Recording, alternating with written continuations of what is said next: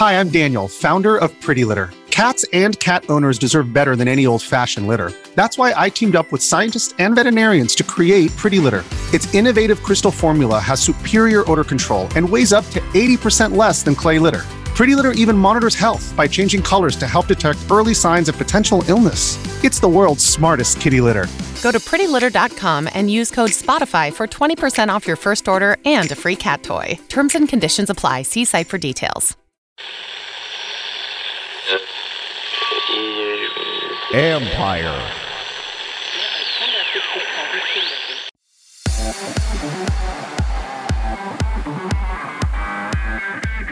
Free-to-play gaming remains powerful.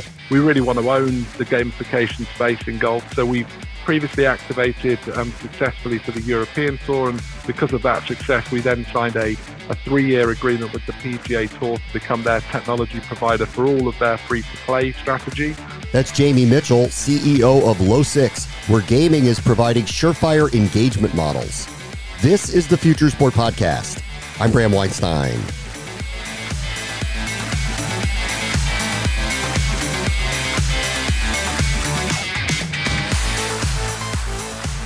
The meta utility world, it's always been a part of fandom. It's not really new here. Trivia, engagement, virtual gaming, they've always been part of the hardcore and casual fan experience. But with more and more choices, younger generations following more stars than teams, and a social environment that can grab and lose attention in a moment's notice, gaming has become a tried and true vehicle to keep fans engaged.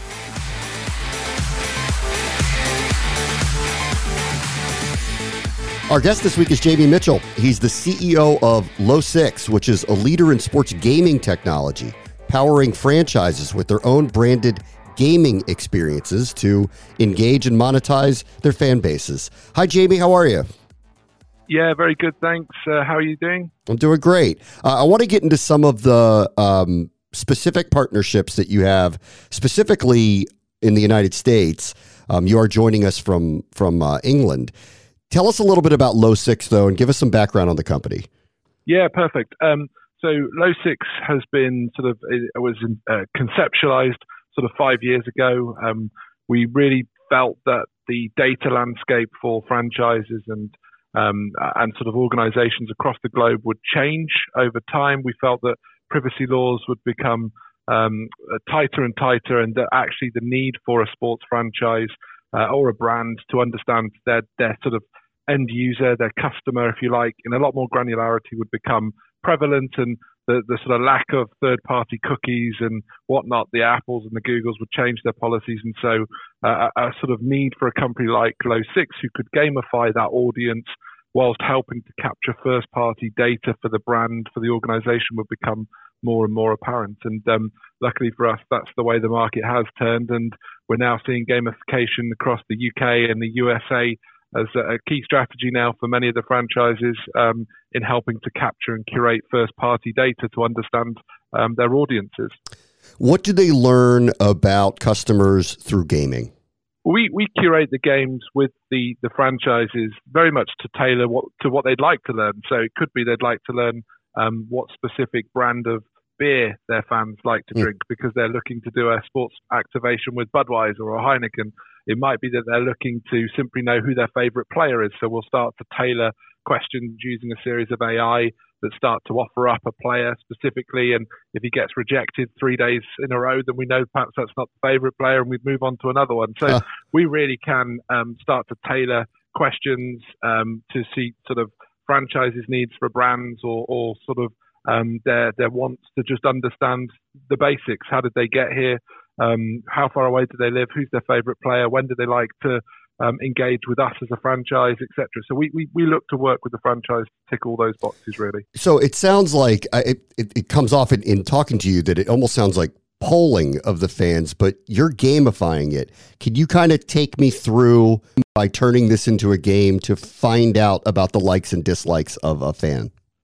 Yeah, I think so. What we look to do is, first and foremost, we need to make it fun. So whatever the franchise or the brand wants to do in terms of, sort of curating information around their data to sort of go on and monetize that at a later point, you have to make sure that what the end user is doing is fun and is seen as a value add, really. So we look to create a series of super engaging games that are fit for Gen Z millennials all the way through to old timers like me, baby boomers and whatnot, and really tailor those games specifically to them. And so we've got games that range from pack openings of players that you draw into your daily fantasy roster, all the way through to the sort of simple flick'ems and pick'ems and augmented reality basketball tournaments on your desktop.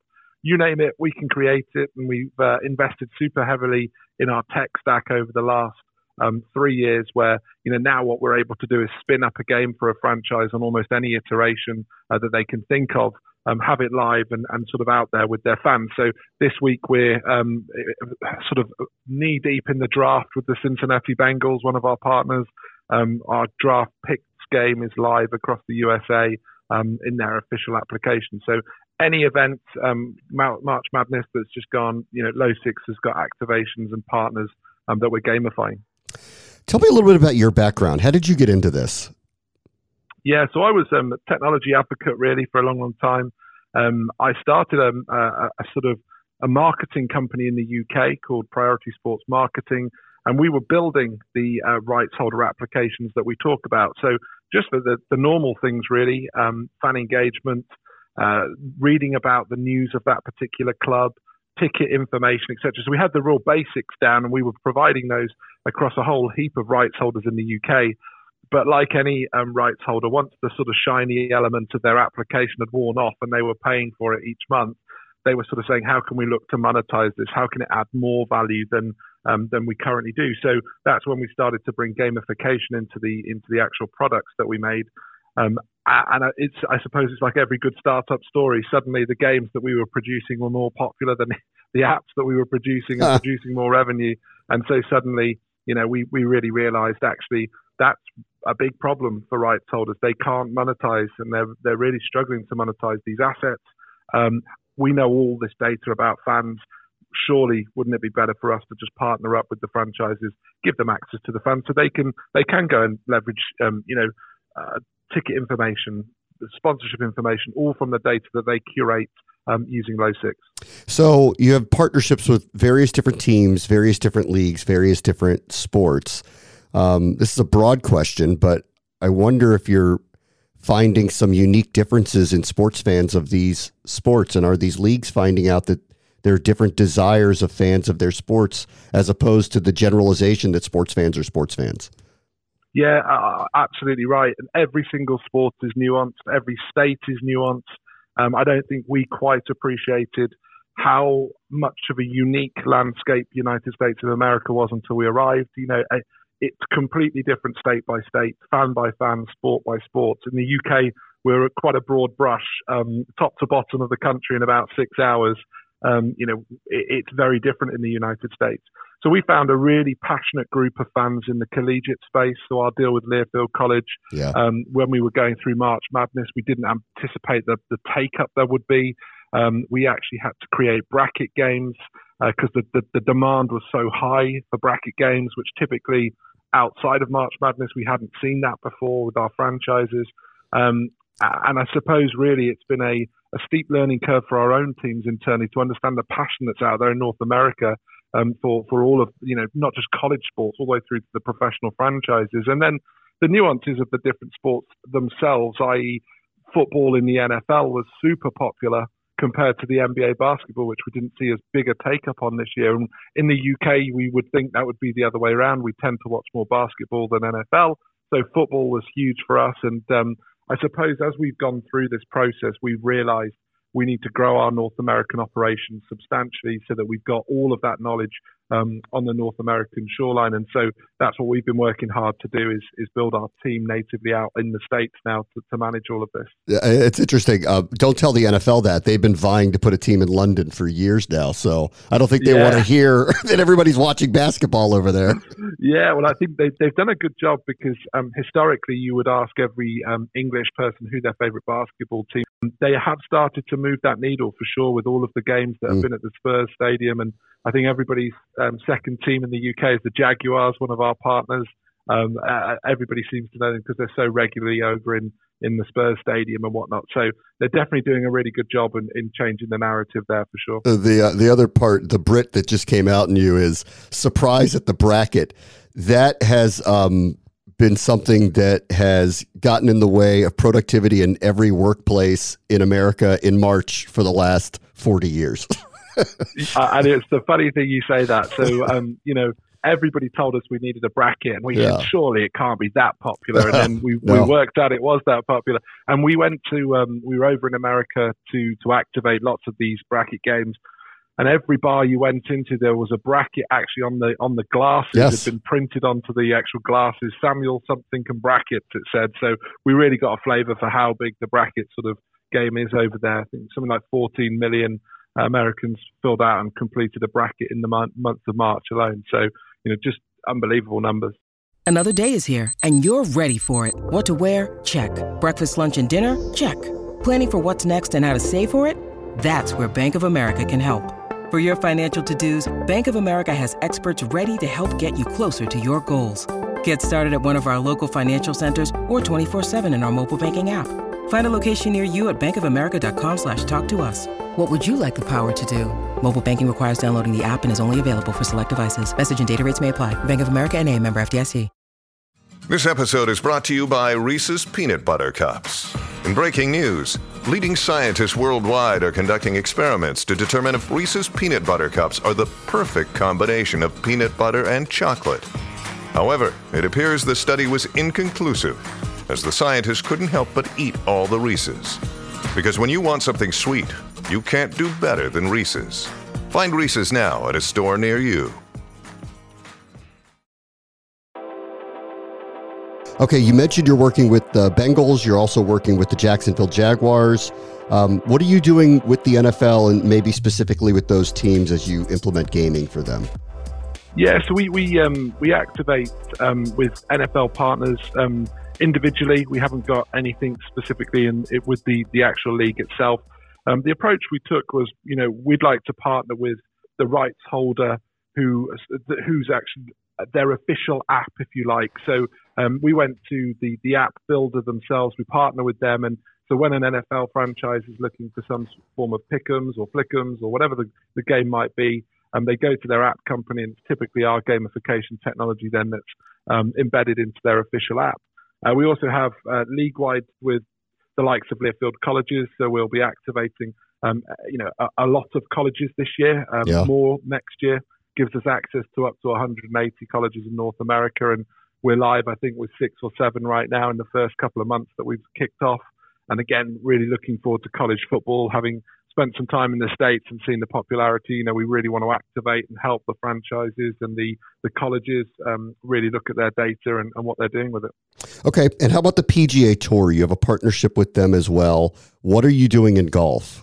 Yeah, we have a huge vertical in golf that we really want to own the gamification space in golf. So we've previously activated successfully for the European Tour, and because of that success, we then signed a 3-year agreement with the PGA Tour to become their technology provider for all of their free-to-play strategy.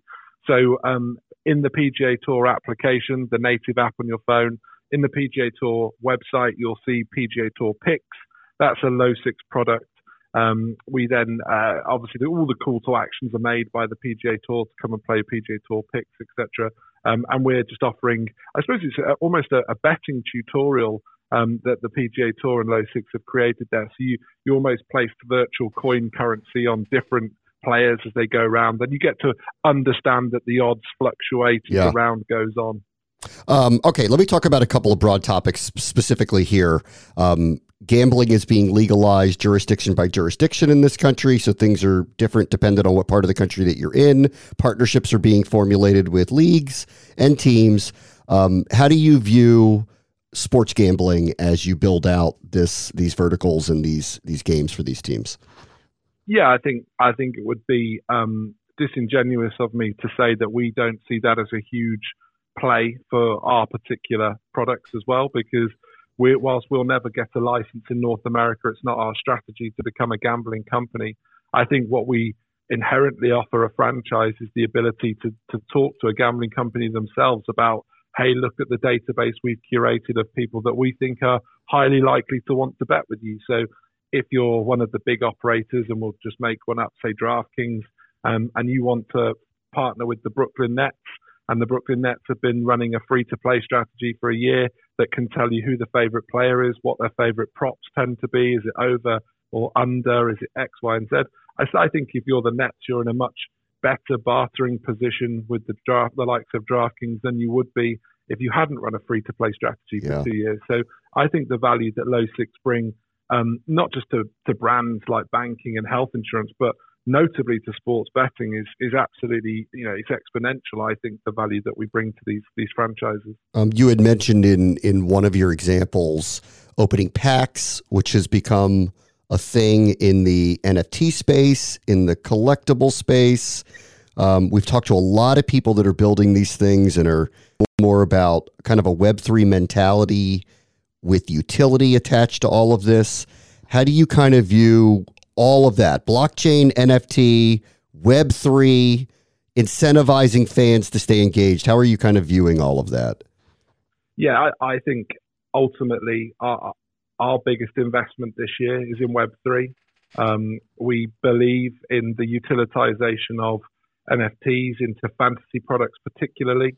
So you'll see, I think, more and more franchises who have perhaps rushed into an NFT strategy, which is a cool drop of a player dunking on somebody, which soon loses its value, as we know. And I think Gary Vee's very forthright in 99% of these NFTs will go to zero. Well, I truly believe, and my business believes, that actually utilizing some of those NFTs to be dragged into free-to-play propositions will become a really fun and meaningful route forward for some of the sort of NFT projects that perhaps have lost their way. So, yeah, I think very exciting space, very crowded, saturated, taking our time to make sure our strategy is absolutely spot on. But very much, I think, Metaverse, again, proves an enormous opportunity with the amount of virtual casinos we've seen pop up into them, the projects like the Slotty projects, where you as an owner can keep a revenue rake handle for if your slot machine is played in a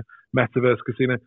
Huge repercussions from a regulatory point. I think that minefield is something we're very scared of, because it just seems like the Wild West out there right now. But as things settle down, I think bite-sized chunks, and for us it feels like gamification that's able to be enhanced by utilization of NFTs as a first step into Web 3.0 for us feels very natural and a holistic place for us to sort of start, really. It feels like, in the end, what you're saying here, and I agree with you, is that whatever mechanism we use to keep people engaged, that's what's going to be value, right? In the end, all of these other things are neat and interesting, and maybe the Bored Apes are worth $10 million and maybe they're worth nothing at some point. But if you are involved because of that, that's where the value is. That's what we believe. Absolutely right. And so we have our own testing ground in the UK. We still, my fellow countrymen won't thank me for saying this, but we're now using the UK very much as a petri dish to test and then roll out over into the United States. We launched our own fantasy brand called Ultimate Fan. It was a pack openings game that quickly rose to the top of the App Store, the top grossing app in the App Store as well. And the reason it was so popular is it was a combination of sort of FIFA pack openings and fantasy. Well, in August, we'll be launching an NFT drop that actually you can pull your NFT into our game and it will boost your player's score for that particular match. So our first step into utilizing an NFT will happen in August. Should that be successful, then, it's in our proprietary tech stack and something we can start taking out to the franchises and the brands over in North America to say, hey, look, if you're the UFC and you've got a Prism drop of NFTs and that they're perhaps you're not able to do anything with them other than look at them, well, cool. Now you can. have a free-to-play game from Low Six, which the UFC luckily do have. Why not drop your Prism NFT in to represent you as a fighter for that night's free-to-play gamification? So I think it's an exciting space, but one where you can quickly get into a sort of real Pandora's box of products and services, and let's keep it, simple, stupid, as they say, and let's just take one step at a time. And I think engagement's absolutely right that you talked to, Bram, and we should stick to that. Okay. Last thing, let me ask you about the teams. I think you've semi-answered this. They want to keep people engaged. They want to learn more about who their fans really are, what their likes and dislikes are, so they can go to their third-party sponsors, whatever beer company, automotive company, whatever it may be, and get a better deal for the fans and give them what they want. What about experiential? Is there something that the teams are saying to you that we want to try to drive people back to going to the stadiums, back to going to the games? Is that a priority to them?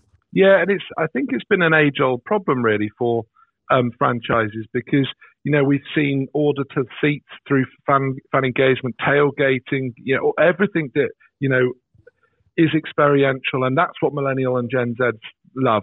I mean, they would rather win experiences than prizes, prize money over in the States. We're seeing it time and time again.